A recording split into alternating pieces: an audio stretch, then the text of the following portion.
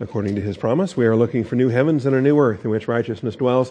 Therefore, beloved, since you look for these things, be diligent to be found by him in peace, spotless and blameless, and grow in the grace and knowledge of our Lord and Savior, Jesus Christ. Our growth comes through the Scriptures. Hebrews chapter 11 is the passage where we are today. Hebrews chapter 11.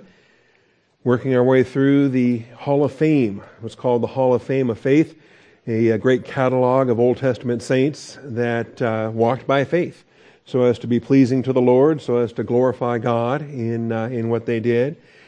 And we left off last week looking at Jacob. We had Isaac and Jacob in verses 20 and 21.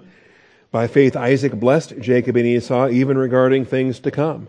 And we're thankful that we have this verse here because the Genesis material that we have does not lend itself to what this verse states, that it is by faith Isaac blessed Jacob and Esau. And when we read in Genesis, what we see is Jacob attempting to steal the blessing and Isaac believing that he is blessing the wrong boy, that he believes he's blessing Esau. And it's only when that deception is blown, when he knows what he's done, when he realizes that he mistakenly blessed the one that God wanted blessed, then he repented. He trembled greatly and repented. And by faith, he confirmed that God's will be done in that blessing. So if you missed it last week, I encourage you to listen to that MP3 and glean those principles. Also then Jacob, as he was dying, it's on his deathbed even, that he crosses his hands so as to bless Ephraim over Manasseh. Both boys get promoted. Instead of being grandsons, they get to become legal sons, and their descendants are full tribes along with all their uncles. They get numbered among the 12 tribes of Israel in this promotion, but the younger is exalted over the older. Manasseh was older, but Ephraim is exalted over him. And it's really a blessing that God is so patient with us that if it takes our deathbed to finally learn what we should have learned 75 years ago, then God is faithfully giving us those remedial courses to teach us these things that He wants us to learn. All right, well, we had a little bit more death yet to go. By faith, Joseph, when he was dying. And it's kind of interesting because we have when he was dying, as he was dying, and we'll wrap this up, and then we finally get to go to Moses. And in verse 23, it's when Moses was born. And so we're done with the as he was dying routine. We get by faith Moses when he was born.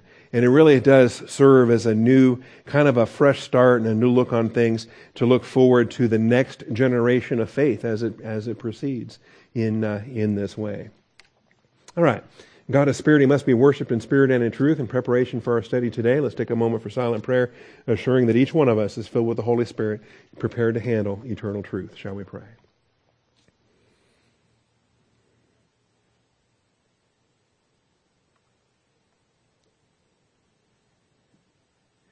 Almighty Father, we do thank you for the truth of your word and the blessing that it is for us in our generation, in this day, to stand forth by faith, accomplishing your good pleasure.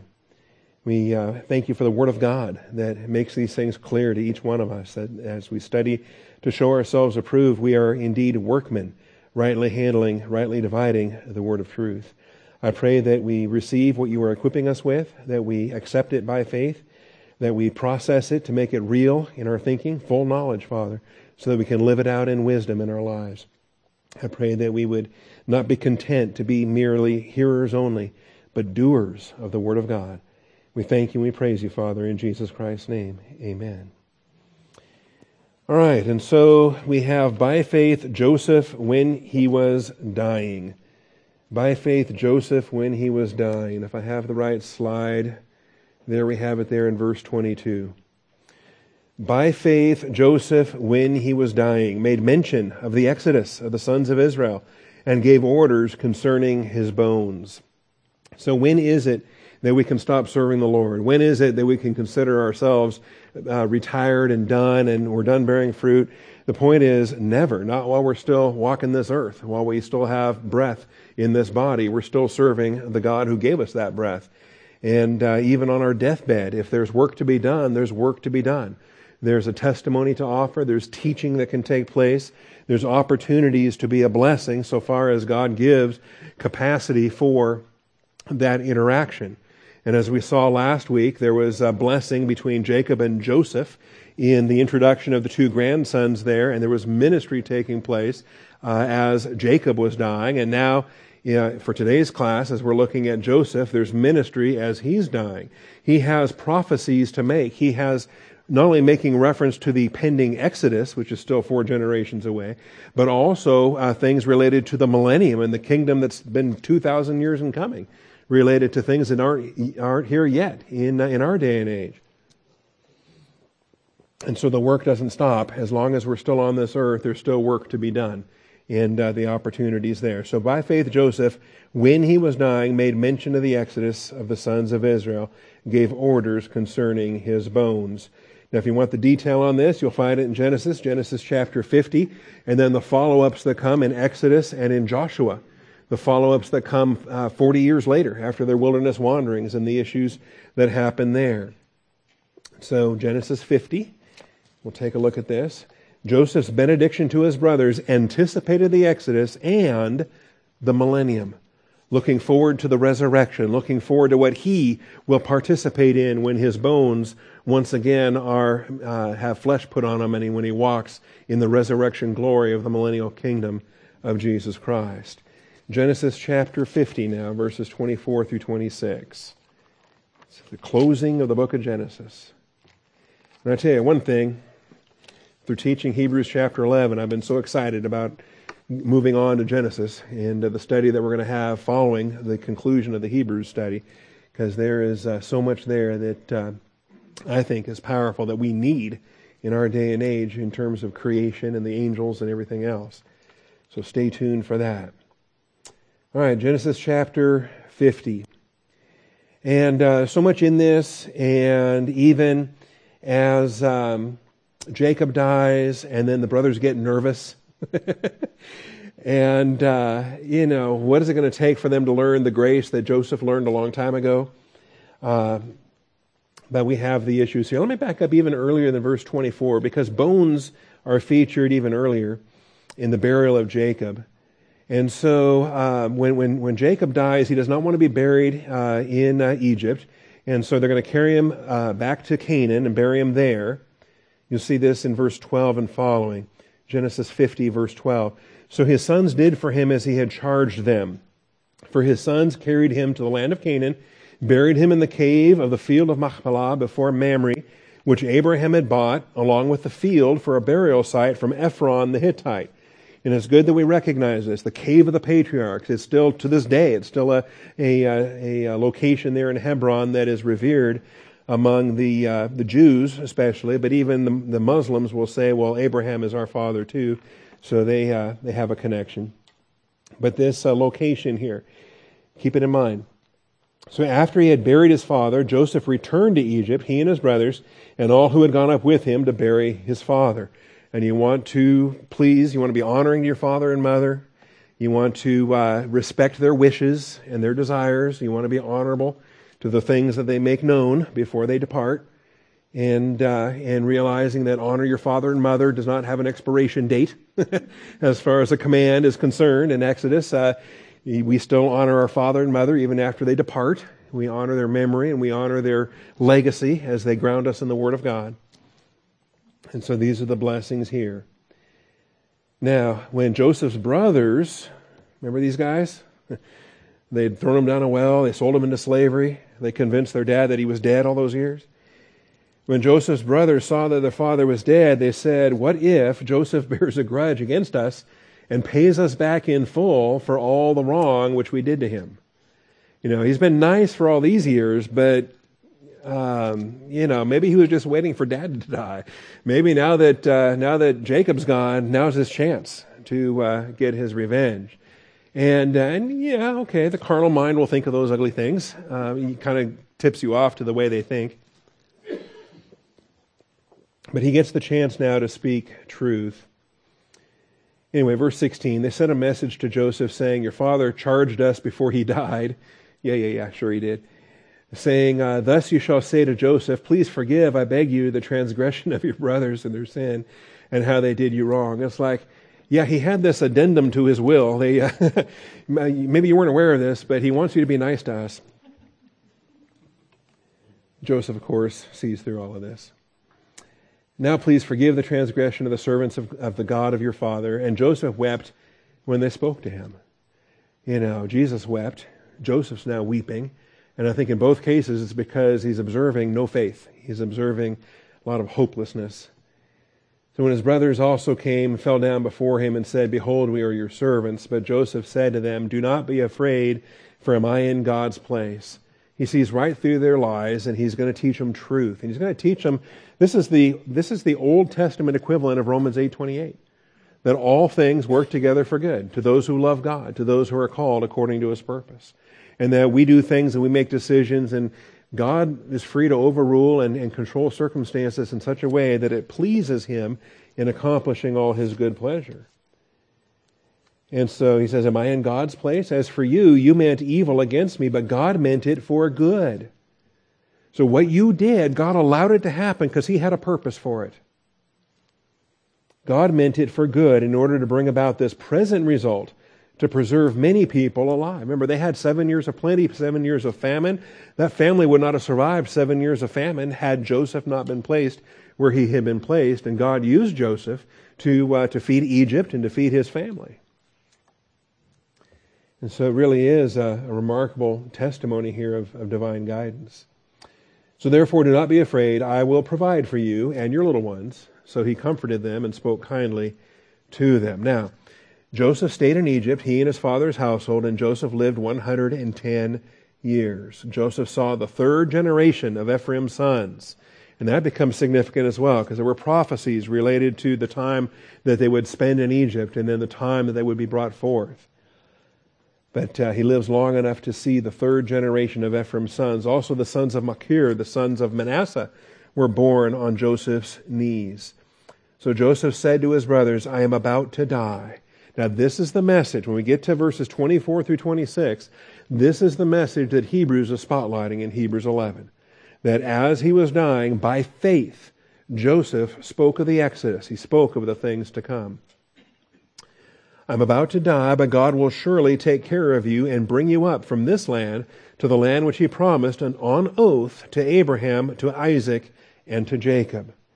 Remember, the definition of Israel is Abraham, Isaac, and Jacob. Joseph does not become a fourth patriarch. He's not the God of Abraham, Isaac, Jacob, and Joseph. He's the God of Abraham, Isaac, and Jacob. Jacob is the one that's renamed Israel. The God of Israel is the covenant God of the Old Testament, the covenant God of the Jewish people in the Old Testament. So I'm about to die, but God will surely take care of you and bring you up from this land to the land that you don't earn, you don't deserve. In fact, you're a bunch of rebels. But God's the God of grace, and he made unconditional covenant promises to Abraham. He promised on oath to Abraham, to Isaac, and to Jacob. Then Joseph, so this is what he's teaching. He's teaching Abrahamic covenant, the oath that God gives. The God who cannot lie takes an oath. How powerful is that? When the God who cannot lie puts himself under an oath and swears in an unconditional covenant that land, seed, and blessing are the eternal inheritance for Abraham, Isaac, and Jacob. So this is a lot of doctrine in this one verse. And this is doctrine that the brothers would be expected to know, but it's not clear how much they did really grasp, how much they did appreciate. The fact that the confirming of Abraham's covenant to Isaac excludes Ishmael. That confirming Abraham and Isaac's covenant to Jacob excludes Esau. And that the exclusion of Ishmael, the exclusion of Esau are significant. That the God of Abraham, Isaac, and Jacob has covenant promises to all the descendants of Israel, all the descendants of Jacob, no matter what tribe they come from. Then Joseph made the sons of Israel swear. He puts them under an oath. And there's a powerful adjuration to this. In fact, so powerful that we're told not to do it. We're told don't swear an oath. Don't just let your yes be yes and your no, no. Don't swear an oath in the name of God or the name of of a dearly departing one. A deathbed oath. How powerful is this? This can haunt a person for years later, because on their deathbed you made a promise to your mom or your dad or somebody, and now we still have idioms to this day where I swear on my mother's grave or things like that. We have expressions like that. That goes back thousands of years. That goes back to the ancient world where these oaths in the sight of the gods were binding and very powerful upon a person in a lot of ways. So Joseph made the sons of Israel swear, saying, God will surely take care of you. You shall carry my bones up from here. What they had just finished doing for Jacob, taking Jacob up and burying Jacob in the covenant land of promise, he's making them promise that they would also do for him. But not immediately, not right away. Only when the nation is redeemed. Only when the people are redeemed as a fulfillment of what God has promised to do. Then and only then should they carry the bones of Joseph with them. So, you shall carry my bones up from here. So Joseph died at the age of 110 and was embalmed and placed in a coffin in Egypt. And a lot of folks have questions related to this too, like, well, what are the various burial practices, and what is biblical, and is there anything wrong with cremation, and is embalming appropriate, and why were the Egyptian practices different from the Jewish practices, and different cultural things as far as what different nations would do, some of the and if you ever read some of them are fascinating. In different, when you get buried with your favorite wife or things like that. I like what the Vikings, put me in a boat with a bunch of weapons and just light it on fire as it goes out there across the water and things like that. That's kind of cool. The Bible doesn't really indicate the method or the mode or the practice or the custom. So embalming is stated here, and is nowhere does it indicate that Joseph was wrong for doing this, or that it was unbiblical, or that it was displeasing to God, or that any other methods are displeasing, as it were. The fact is, ashes to ashes and dust to dust. We're all Adamic dust in our physical bodies, and so as this body deteriorates, it does so in different ways, in different methods. As far as that goes. And it really doesn't affect the resurrection. All right? And so when we get resurrected, God knows where our remains are. And especially if the ashes are scattered or you're lost at sea, if, you fed the fish and so your genetics are scattered amongst a bunch of fish. God is sovereign enough, because we all get a bodily resurrection, that God is sovereign enough to find the biggest chunk of you that remains and resurrect you, the rest of you. Okay? Early Christians were eaten by lions, and there were other things. All right. So with the embalming, this is really a side trip to my main message this morning, but the embalming procedure is fine. If you want to be a mummy, get wrapped up and do the whole Egyptian thing. I don't recommend that, but anyway. Over to Exodus then. We see the next stage here, because he had spoken of this. And how forward-looking was he? Was he just looking forward a few generations? Was he just looking forward to Moses? Was he just looking forward to Joshua and the conquest of the land? What was he looking forward to? I think he was looking forward to the millennium. He was looking forward to his own resurrection, where he wanted to be when he woke up. All right, Exodus 13. So we got plagues through chapter 11. We got Passover in chapter 12, the death of the firstborn. A lot of doctrine with that we'll be touching on. Then chapter 13, the consecration of the firstborn. And doctrine that's associated there. Say, guess what? You didn't get killed. You've got responsibilities now. All right, Exodus 13, verse 17. When Pharaoh had let the people go, God did not lead them by way of the land of the Philistines, even though it was near. That's my practice. I take the shortest route, the fastest route. If rule of thumb, shorter is better, unless it's not faster, then faster outdoes shorter. when Lydia's running around town. That's my rule. The problem with the shortest route is the Philistines were in the way. And the problem there is the iron chariots, some of the giants, some of the clans that were there would have been terrifying for the Jewish people, and it would have afforded them the opportunity to go back. Okay, remember we studied that earlier in Hebrews 11, that had Abraham, Isaac, and Jacob been thinking about the land from which they came, they could have returned. They could have returned. And so God is making certain now that when He brings Israel out of Egypt, He takes them by a route for which there is no turning back. He takes them through the Red Sea so that they can't turn around and walk back the way that they came. And there is no going back.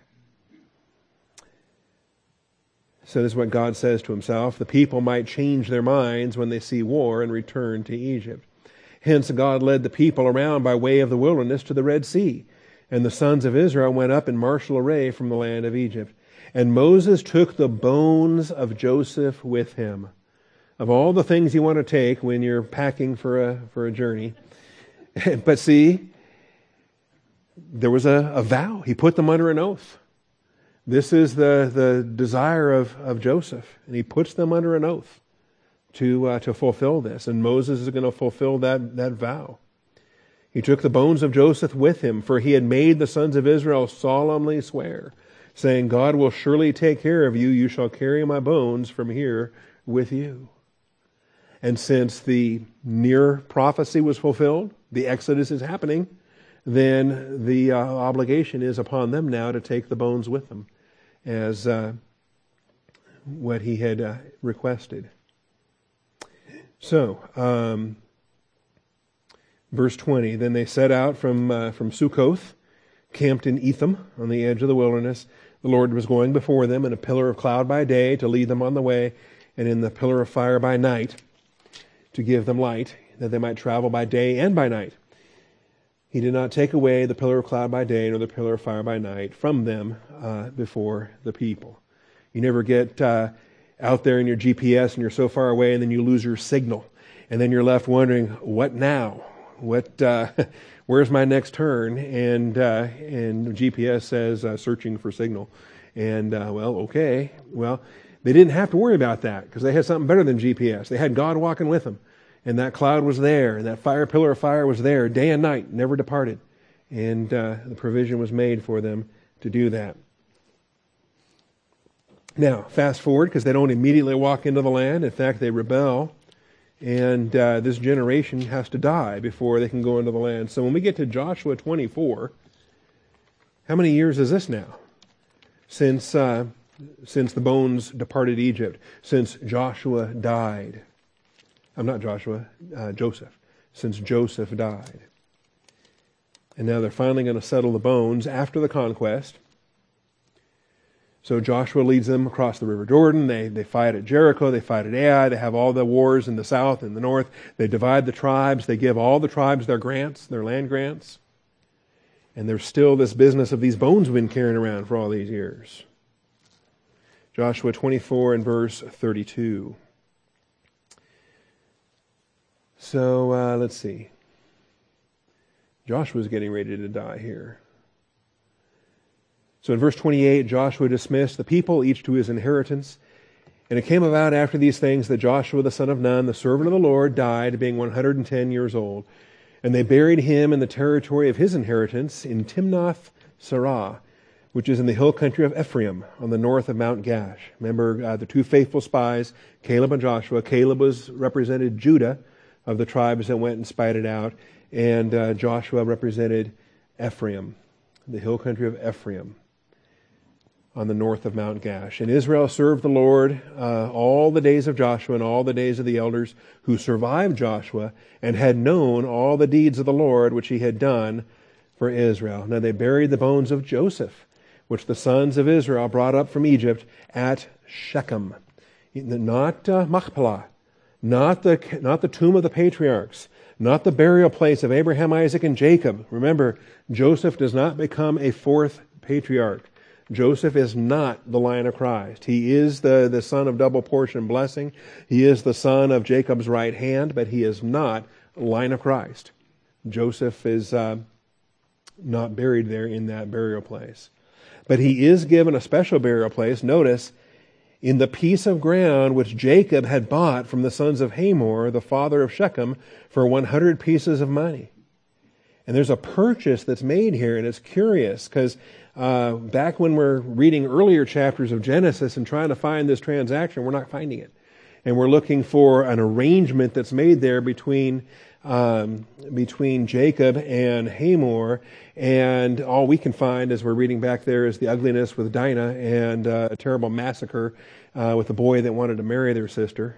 And Jacob apparently purchased this land on that occasion for 100 pieces of money. Anyway, they became the inheritance of Joseph's sons. Became the inheritance of Joseph's sons. And so we have the fulfillment of what he had desired.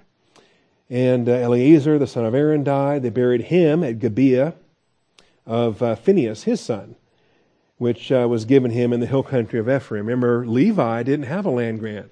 Levi didn't have territory, but they had cities scattered amongst all the other territories. And so the burial of Eleazar is taken care of there in the hill country of Ephraim. All right. So we have the benediction to his brothers, anticipating the Exodus, anticipating the millennium. Now, why does it matter? Why is he anticipating the millennium? Why does it matter where you get buried?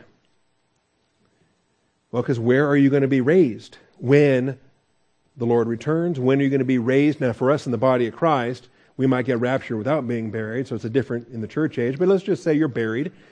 And where are you going to be when you get raptured? When the dead in Christ rise first? Do you want to be scattered over Cowboy Stadium? Or, where do you want Darrell K. Royal Memorial Stadium? Or where do you want your ashes scattered? And does it really matter? Now in the church it doesn't matter. We're going to be caught up to be with the Lord in the air. So wherever we are resurrected, we're going to launch from there anyway. We won't be hanging out there very long. But for Israel, and specifically for Joseph, the idea being that he was so anticipating the kingdom of Jesus Christ, so anticipating the city to come. Remember, Abraham was looking for a city with foundations, whose architect and builder was God. And we have to imagine that Joseph was looking for the exact same city. He was looking for the exact same place. And so eager was he to see that, he didn't want to have to walk from Egypt to there.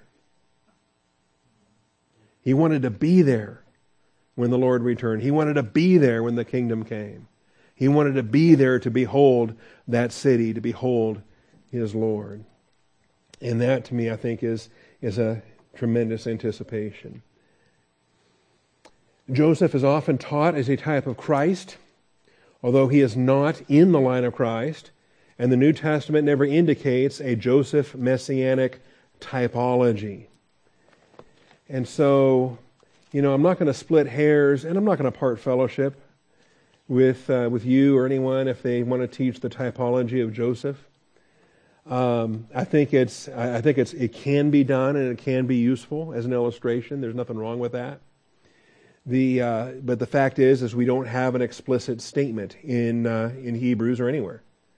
Remember, a few weeks ago we were talking about the sacrifice of Isaac when Abraham was willing to sacrifice Isaac, and it said he received him back as a type. Remember that? We have a very explicit statement about that he received him back as a type. That's Hebrews 11 and verse 19.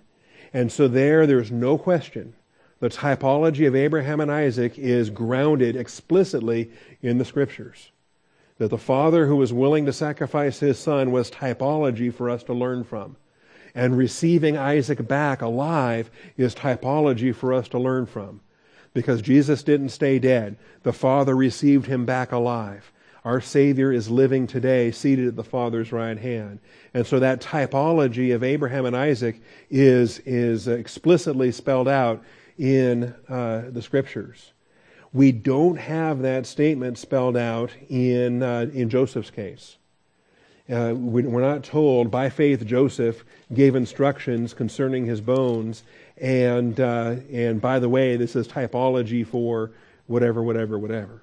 Okay, Scripture does not explicitly call Joseph typology. But I think many people have seen it, and it's not uncommon to have Joseph taught that way as a type of Christ. And so I wanted to put this out there for your consideration. He's not in the line of Christ. Almost every other type of Christ is, except Moses. He's a type of Christ, and he's not in the line of Christ. So already we see there's exceptions to the rule. Could Joseph also be a type of Christ? Yes, I think so. Okay. But we don't have the explicit statement. Arnold Fruchtenbaum specifically addresses this in his commentary on Genesis. Arnold is very forceful. He says Joseph is not a type of Christ, and he defends that. And it's a short little paragraph. While Joseph is often taken as a type of Messiah, he is never so used by the New Testament. In the New Testament, Joseph is mentioned 4 times, and he lists them: John 4, Acts 7, Hebrews 11, and Revelation 7. But in none of those 4 cases is he used as a type of Christ. Furthermore, Joseph is never characterized by sin. Now, if he would have ended the paragraph there, I would have been okay. But then Arnold goes on in the same paragraph with a furthermore, and I think he contradicts himself. And I think he actually undercuts the statement that he had been trying to make. Joseph is never characterized by sin. Well, now hold on. That right there is towards making him a type of Christ, right? That right there, you have a character that, sure, he was a sinner, but none of his sins were recorded in Scripture. And when that happens, it's pretty rare when that happens. You know, we know about Abraham's sins, we know about Isaac's sins, we know about Jacob's sins. But there is nothing negative written about Joseph. Not one sin is recorded on Joseph's behalf. He was hated by his brothers. He suffered. He was a beloved son of his father. He was hated by his brothers. He suffered on their behalf. There's a lot of Joseph that parallels Jesus, right? Beloved of his father, hated by his brothers, suffered on their behalf. Joseph is given a Gentile bride. How about that? All right. But to continue my quote here from, I think Arnold contradicts himself in his own paragraph. Joseph is never characterized by sin, not that he was sinlessly perfect, as no one is, but that the biblical record does not mention any lapse of faith in Joseph. That's pretty rare. I think there's only a handful that are like that. Daniel's another one like that. There's no recorded sin, no recorded shortcoming. The text relates lapses in Abraham and Isaac and in Jacob, but no lapse is mentioned in the case of Joseph. Finally, there is no account of any special revelation to Joseph. You know, he interprets other people's dreams. But here again, Arnold, really? Didn't Joseph get a dream of stars, sun, moon, and stars? And wasn't that revelation that he related to his brothers, that he related to his father, that got him in some trouble? So while there is a special revelation as God appears to Abraham, Isaac, and Jacob in various forms, there is no such revelation to Joseph. I would dispute that. So Joseph's life of faith is lived out based upon what he knew of the Word of God, not based upon any special revelation given to him by God. All right? So here's an illustration for you that even if you're reading a good scholar, even if you're reading a guy who's otherwise very solid, I love Arnold. We've had him here. All right? But even solid guys can be off target depending on what they're looking at and what they're writing about. If you really want what I think is a marvelous treatment of the typology of Joseph, a journal article by James Hamilton is available. And it's in the journal. I'm not going to take the time to read it here this morning, but if you want it, I can PDF it for you and email it. And he goes so far as to say not only is he type of Christ, he's really an anticipation of David. And much of David's life echoes Joseph's life and is, of course, a type of Christ, because no one disputes David being a type of Christ. But the foreshadowing of David actually is Joseph. Much of Joseph gets repeated in David's day. So in this case, now we've got like a triple header, right? Or a double play. We've got Joseph as a type of David and David as a type of Christ. And it's a fascinating article. So if you want to read Read that. Was Joseph a type of the Messiah? Tracing the typological identification between Joseph, David, and Jesus. And several pages in this journal. And if you're interested, shoot me an email, and I'll make a PDF of that and send it to you, because that's well worth reading through. But all the things that we talk about in terms of being about 30 years of age, for example, when he was exalted, when he sat at the side of Pharaoh. And David was about 30 years of age when he became king. And Jesus was about 30 years of age when he was baptized at the River Jordan. All of them scorned by their brothers.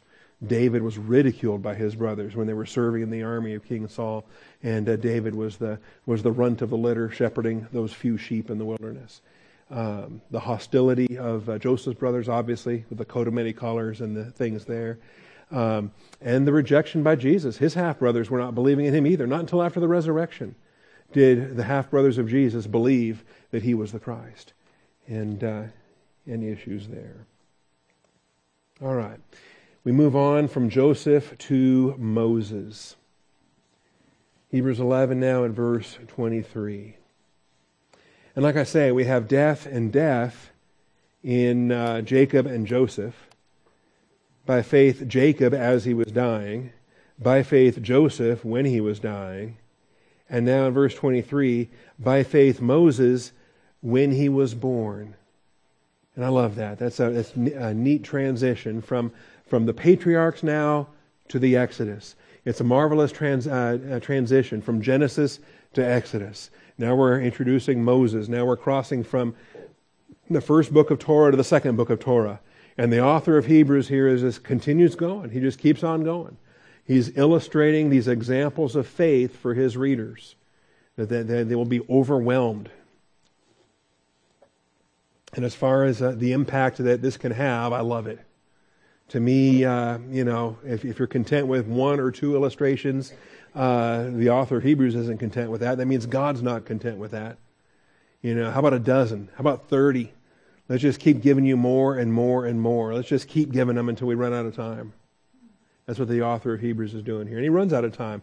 By the end of the chapter, he says, I got to wrap it up. And he runs a whole lot of other names past him real quick. So, not content. You could end the chapter here, and we could call it the Hall of Fame of Genesis patriarchs or something, right? But he doesn't. He just keeps on going, because Genesis leads to Exodus, and we know Moses is the next character in the unfolding of the drama and the unfolding of God's plan for the Jewish people. And we're going to go to Moses, and then we're going to go past Moses. We're going to go to the walls of Jericho falling. So that's Joshua's generation. And we're going to go to Rahab the harlot. And then, so now we're into Judges, right? Joshua and Judges. And then he just runs out of time. So in verse 32, he says, what more shall I say? Time will fail me if I tell of Gideon, Barak, Samson, Jephthah, of David, Samuel, and the prophets. So, he doesn't have to stop there, but he's running out of time. So he does. Time will fail me. Whatever the sense of urgency is. And remember, it was something fervent that he was. The recipients of this letter were on the verge of going back to their old priesthood. They were on the verge of going back to Judaism, which means they would have packed their bags, returned to the Sanhedrin, humbled themselves in Jerusalem to the Sanhedrin, and attempted to rejoin the Levitical priesthood that they departed from. And the urgency is such that when this author is putting quill to parchment, he has to wrap it up here and finish this chapter and finish this book and get it out there. All right, so back to verse 23 then. By faith, Moses, when he was born, was hidden for 3 months by his parents. All right, so technically speaking, this is not the faith of Moses. This is the faith of Amram and Jochebed. This is the faith of Moses' parents. Babies don't apply faith. All right? They might be cute. They might be beautiful. We're told here Moses is the most beautiful baby they ever saw. But babies don't apply faith. That's why the verb is in the passive tense. It doesn't say, by faith Moses hid himself. It's by faith Moses was hidden. He didn't do the hiding. He was being hidden. His parents were the ones that applied the faith. It was Amram and Jochebed that did the hiding. They are the ones that applied the faith.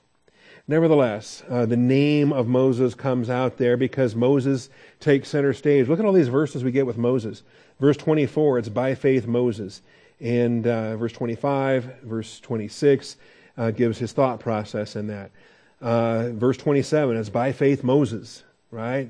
By faith he left Egypt. Verse 28 again, it's by faith Moses. By faith he kept the Passover. And then, verse 29, not only is it by faith Moses, but it's by faith Moses and everybody he was leading. By faith they passed through the Red Sea as though they were passing through dry land. And so this section here, Abraham got a huge chunk of the chapter, but now Moses is getting a huge chunk of this chapter, starting in verse 23. So I think that's why the author of Hebrews doesn't say by faith Amram and Jochebed. I think he went ahead and introduced his Moses material with naming Moses and then putting the verb in the passive tense. By faith Moses, when he was born, was hidden for 3 months by his parents because they saw he was a beautiful child and they were not afraid of the king's edict. 2 factors into their thinking. Moses' beauty was item number 1, and the king's edict was item number 2. And they both affected him. That's not actually, no. The beauty affected them. The king's edict did not affect them. They had no fear for the king's edict because they feared God. When you fear God, how do you fear man? Right? So we have the principle of this here. All right. Well, good thing Moses was not an ugly baby. We need to explore that a little bit. How would our Bible have been changed? We were reading in Exodus, the birth of Moses was as follows. He was an ugly kid.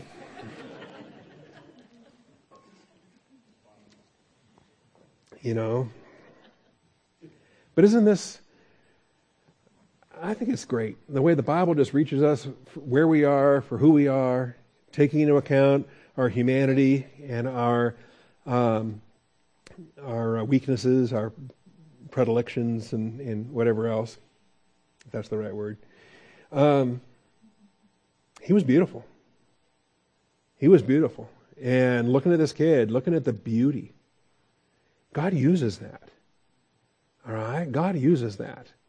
And is that right? Is that wrong? It is what it is. People are what they are. Fallen people are what they are. And God's not unaware of that. All right. We have 7 verses related to Moses. And they begin with the faith of Amram and Jochebed.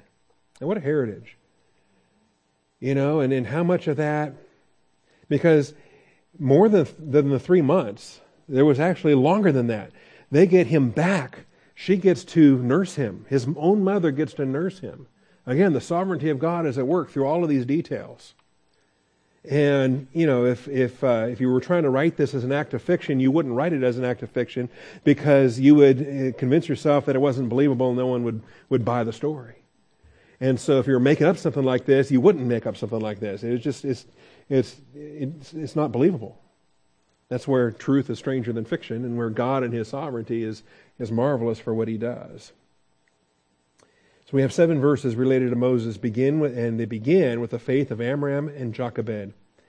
And we can turn back to Exodus 2 and take a look at it.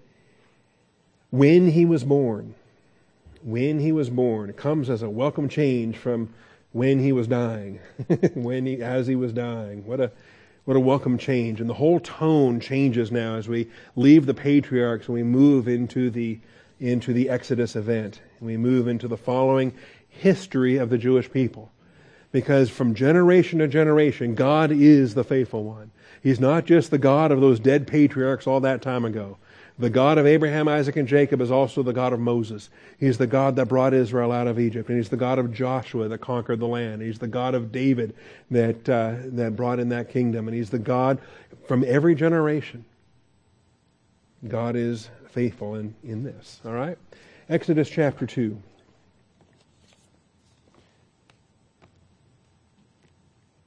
Exodus chapter 2, where the names do not appear, by the way. You'll find the names in chapter 6. Now, so what happens between Genesis and Exodus? Well, the people are enslaved. And it doesn't take long.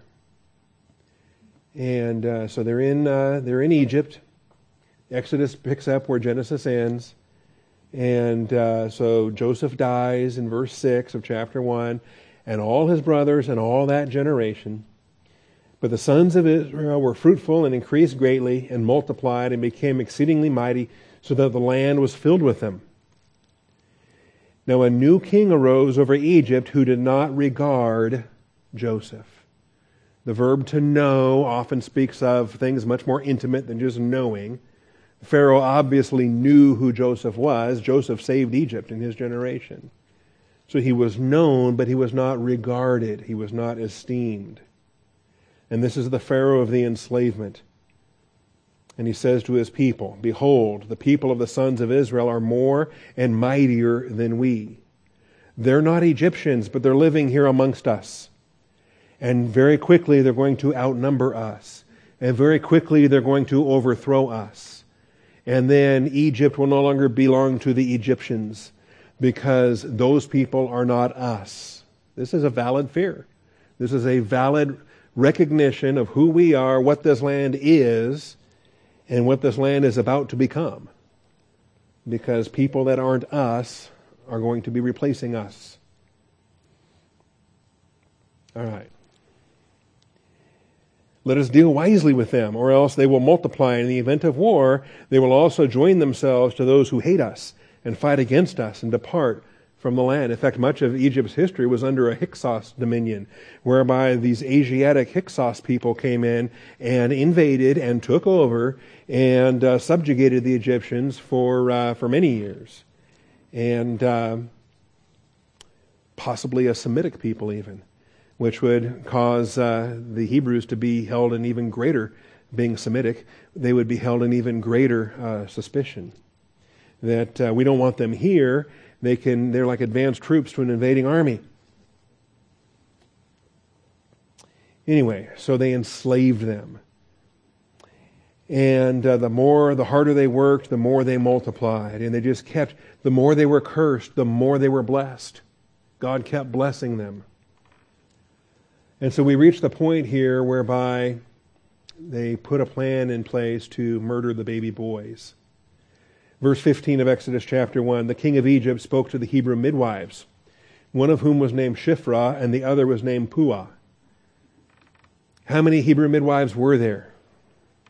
Well, if the name of one was Shiphrah and the name of the other was Puah, there were 2 Hebrew midwives, which is another testimony to the fact that 6 million Jewish people did not walk through the Red Sea. That we have to address the big numbers for what they are and understand that the big numbers should be little numbers in the Exodus. But anyway, side trip. So he said, "When you are helping the Hebrew women to give birth and see them upon the birth stool, if it is a son, then you shall put him to death. If it is a daughter, then she shall live." How many times has Satan tried to murder the Jewish people? How many times has he tried to crush the line of Christ? But the midwives feared God and did not do as the king of Egypt had commanded them. Now this principle right there, I know the slide says Exodus 2, but I'm reading from Exodus 1. In verse 17, when it says, "The midwives feared God and did not do as the king of Egypt had commanded them," that is exactly the principle at work in Moses' parents. That's the principle at work when Hebrews 11 says, by faith, Moses, when he was born, was hidden for 3 months. His parents feared God and did not fear Pharaoh. Did not do as the king of Egypt had commanded them, but let the boys live. So the king of Egypt called for the midwives and said to them, "Why have you done this thing and let the boys live?" They're brought before him. Their rebellion is exposed. And look what the fear of God blesses them with. He doesn't have them killed. I don't think he can. They don't fear him, and he's starting to fear them. It's curious to me. But the midwives said to Pharaoh, because the Hebrew women are not as the Egyptian women, they are vigorous. Egyptian women are wimps. I don't know. They're vigorous and give birth before the midwife can get to them. We're always too late by the time we get there. So God was good to the midwives, and the people multiplied and became very mighty. Because the midwives feared God, he established households for them, the house of Shiphrah and the house of Puah. So Pharaoh commanded all his people, saying, every son who is born you were to cast into the Nile, and every daughter you were to keep alive. All right, so that's the backdrop now. So here comes Moses. A man from the house of Levi went and married a daughter of Levi. This is how chapter 2 begins. And they're not named until chapter 6, which is curious. The woman conceived and bore a son, and when she saw that he was beautiful. Here's this term again. By the way, the word for beautiful that's used in Hebrews, it's only used twice in Scripture. It's only in the New Testament. It's used in Hebrews 11. It's used in Acts 7 when Stephen is talking about how beautiful Moses was. So both times it's used about Moses. Once in Acts, once in Hebrews. But here in the Septuagint, that same word is used, that he's beautiful. And it's more than just a physical beauty, too. It's really an all-encompassing term that speaks of the wonder of his being, of his presence. Not just a beauty, not just an attractiveness, but everything that goes into what you want in a leader, what you want in a hero.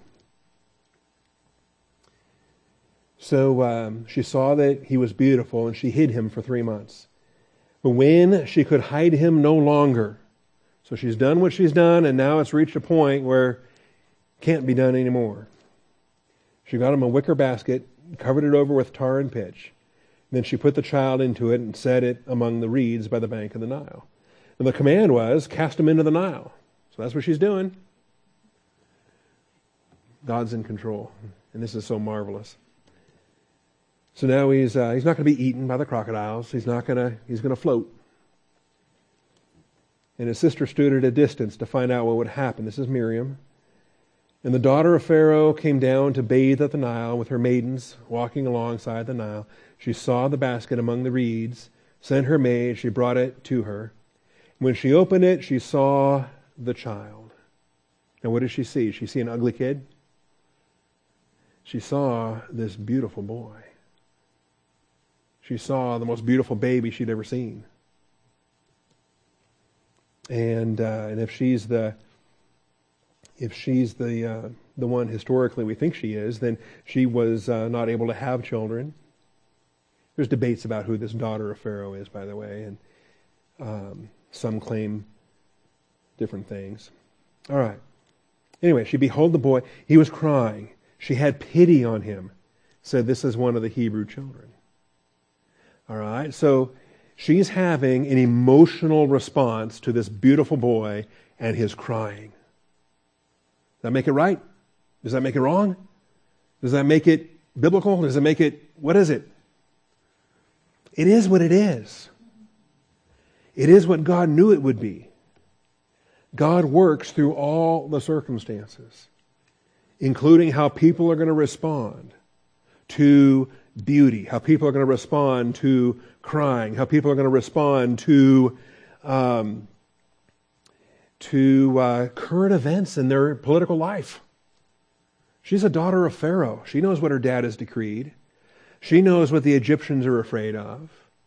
She may have her own plans, and probably does have her own plans for who's going to follow her dad on that throne. And if this beautiful kid can do it, and she can sit on the throne next to this beautiful kid, anyway, there's nothing biblical about that, nothing godly about that, nothing right about that. But it's very believable, and it's very marvelous that our God works all that into His plan, working all things together for good. And so this ambitious woman without a child of her own now has one that she darn near gets on the throne after Pharaoh dies? We'll talk about that. I'm out of time. We'll come back to this next week. The story of Moses is amazing. And not only what's in Scripture, but then the Jewish traditions and other things. He could have been the next Pharaoh. And there's no question that the one who became the next Pharaoh was very insecure. You know, when you take a job that you know you were second best, and someone better than you should have had this job, like King Saul, when he knew that someone better than him was about to take, that David was someone better than him, that's a rough spot to be in. And the carnally minded person doesn't handle that well. All right, we'll come back to this next week, Lord willing, and rapture pending. Father, I thank you for this day. I thank you for Moses. I thank you for Joseph. Thank you for the whole chapter, Father. The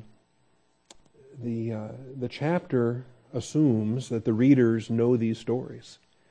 And therefore, your Bible assumes that we know these stories, and we should know these stories. And we should be familiar with the whole counsel of your word. And we don't ignore the Old Testament because the stories communicate the doctrine.